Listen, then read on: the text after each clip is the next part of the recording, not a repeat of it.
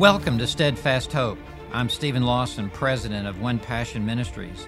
And 4 times a week, I teach through a portion of Scripture to encourage you in your Christian walk. Join me now for this brief devotion in God's Word. Well, thank you for joining us here at Steadfast Hope. I'm Steve Lawson, joined by Kent Stainback, and we're coming to you from Dallas, Texas, home of the Dallas Cowboys, and Herb's house. So, I want you to take your Bible. We got a great devotion this morning. 5 minutes, we're going to look at it. 5 minutes, we're going to talk about it. It's John 15, verse 7. And the title of this devotion is Answered Prayer. If you abide in me, and my words abide in you, ask whatever you wish, and it will be done for you. Kent, this is a very positive verse, because I think we all want to have our prayers answered, don't we? And we need to be reminded that God is a prayer-hearing, prayer-answering God. God delights in answering our prayers. God is not wanting to withhold answers to prayer from us. He wants us to come to Him with our petitions, and this verse is a great reminder of that. So he begins with 2 conditions here for having our prayers answered. And it's not the only 2 conditions that are mentioned in the Bible, but they are 2 very important conditions. And he begins, here's the first one. He says, if you abide in me. And so what that tells us is we need to have a personal relationship with Jesus Christ. God has made no commitment to answer the prayers of unbelievers. The only prayer God will answer of the unbeliever is the prayer to ask for forgiveness of sin and to be converted to Christ. And so he says, if you abide in me, and that tells us that we need to have this resting, relying upon relationship with Jesus Christ. If you abide in me, and now here's the second condition, and my words abide in you. So there's this mutual abiding. We abide in Christ. Christ's words abide in us. And to be a Christian, at the moment of entrance into the kingdom of heaven, His words have to abide in us. We have to know what the gospel is in order to be saved.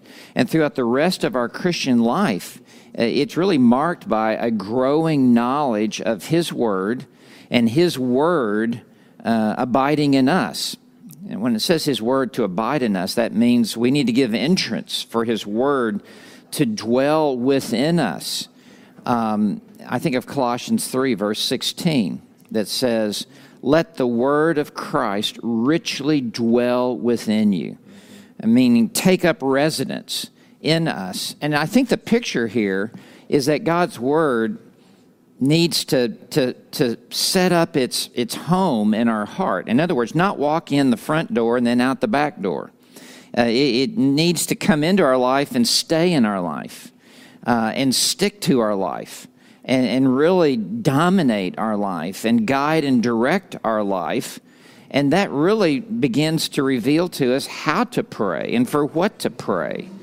So he says, if you abide in me, and my words abide in you, ask whatever you wish, and it will be done for you. That's very encouraging. The glass is half full here, not half empty. And when he says, ask whatever you wish, the idea is whatever lines up with Christ's word in us. So we're to pray for those things, that for Christ to build His church, extend His kingdom, for His character to be being produced in us. And as we make requests for the Word of God to run swiftly, for Christ to build His church, He says it will be done for you. And so these are not necessarily what we might call selfish requests. These are Christ-honoring, Christ-glorifying requests. Now, we are to bring the needs that we have to the Lord in prayer. And God desires to care for us as a father would care for his children. This is so important that in John 14 and verse 13, Jesus said, whatever you ask in my name, that will I do, so that the Father may be glorified in the Son. If you ask me anything in my name, I will do it. And then later in John 15:16, he says, whatever you ask of the Father in my name, he may give to you. And then in John 16, verse 23, he says, if you ask the Father for anything in my name, he will give it to you. And so, Kent, this is 4 specific major passages in this upper room discourse in which Jesus says, ask, and it will be given to you. So this is, I think, an important reminder to me, to you, to everyone who's watching. We need to bring our requests to the Lord and ask Him to do for us and in us that which is necessary for us to be used in God's work here upon the earth. So, Kent, let's talk about this. We need to talk about this. Yeah, it's a great, obviously a monumental verse in the Bible, and I think it brings up some questions, and I think some of us may be thinking, okay, I've read my Bible, but I haven't read as much as I should, but I read a little bit. I've confessed my sins. Maybe I haven't confessed every single sin. I probably missed some. I'm not doing maybe as much as I should. Is that the attitude then? If I haven't done as much as I should or could, or I've missed something, then this formula is not working. See, I think that some of us may try to put this in a formula. And I think that's the question. Generally speaking, abide in me and me in you. What level of that is it? Is it an 8 out of a 10, a 5 out of a 10? How much? What is he talking about here? Because I know we all realize we're not perfect and we make mistakes and we're sinners. Yeah, no, you put your finger on the live nerve there at the very end. None of us are perfect. And so if we had to confess every sin we've ever committed before God would answer our prayers, I mean, we couldn't even be saved, much less have our prayers answered as Christians. Sure. And if we had to live in full obedience, perfect obedience, then we'd never have our prayers answered. And so we need to realize the grace of God in our life, and that we are engaged in pursuing a relationship with the Lord, and that we are mindful that the Lord knows that we're but dust. He knows our frame is weak.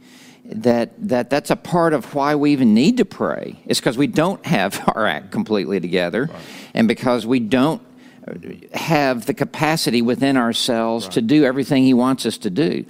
So that's the very reason why we need to pray and seek the Lord's help, because we're not all that we ought to be. We're not where we need to be. And the Apostle Paul, remember in Philippians 3, talks about, I've not yet arrived.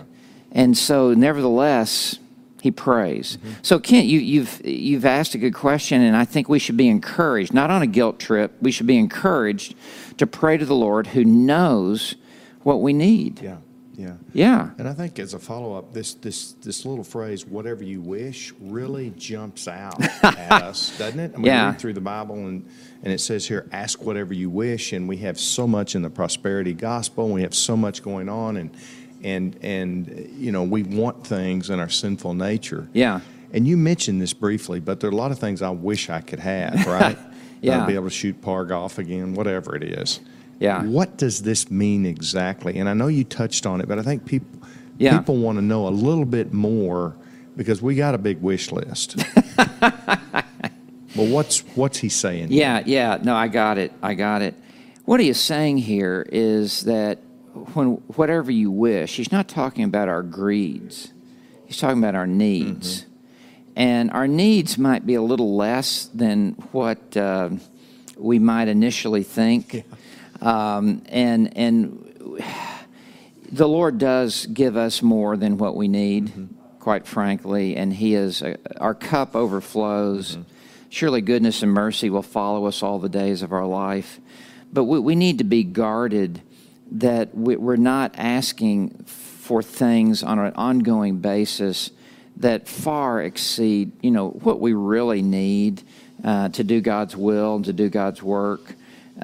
We need to be focused on those things that glorify God, that expand the work of Christ, that enable me to pursue holiness. Mm-hmm. And I think the word is priority. We need to pray for those priorities in our life that honor the Lord. And I think the Lord delights in just causing our cup to overflow as we are in pursuit of these things that glorify Him. But if our primary goal is just, well, whatever I wish, I know as a father myself, then that is cause for me to really to hold back. Mm-hmm. So the Lord has to work this out on an individual basis with each and every one of us. And we're not all in the same place in life, and we just need to let God be God in our individual lives in this. So, thank you for joining us today for Steadfast Hope. My final word of encouragement to you is pray. Pray when you feel like it. Pray when you don't feel like it. Pray without ceasing. Be always in prayer, bringing your needs to the Lord, and He will answer your prayers. Well, God bless you. I look forward to the next opportunity to visit with you here at Steadfast Hope. Thank you so much for joining me on this episode of Steadfast Hope.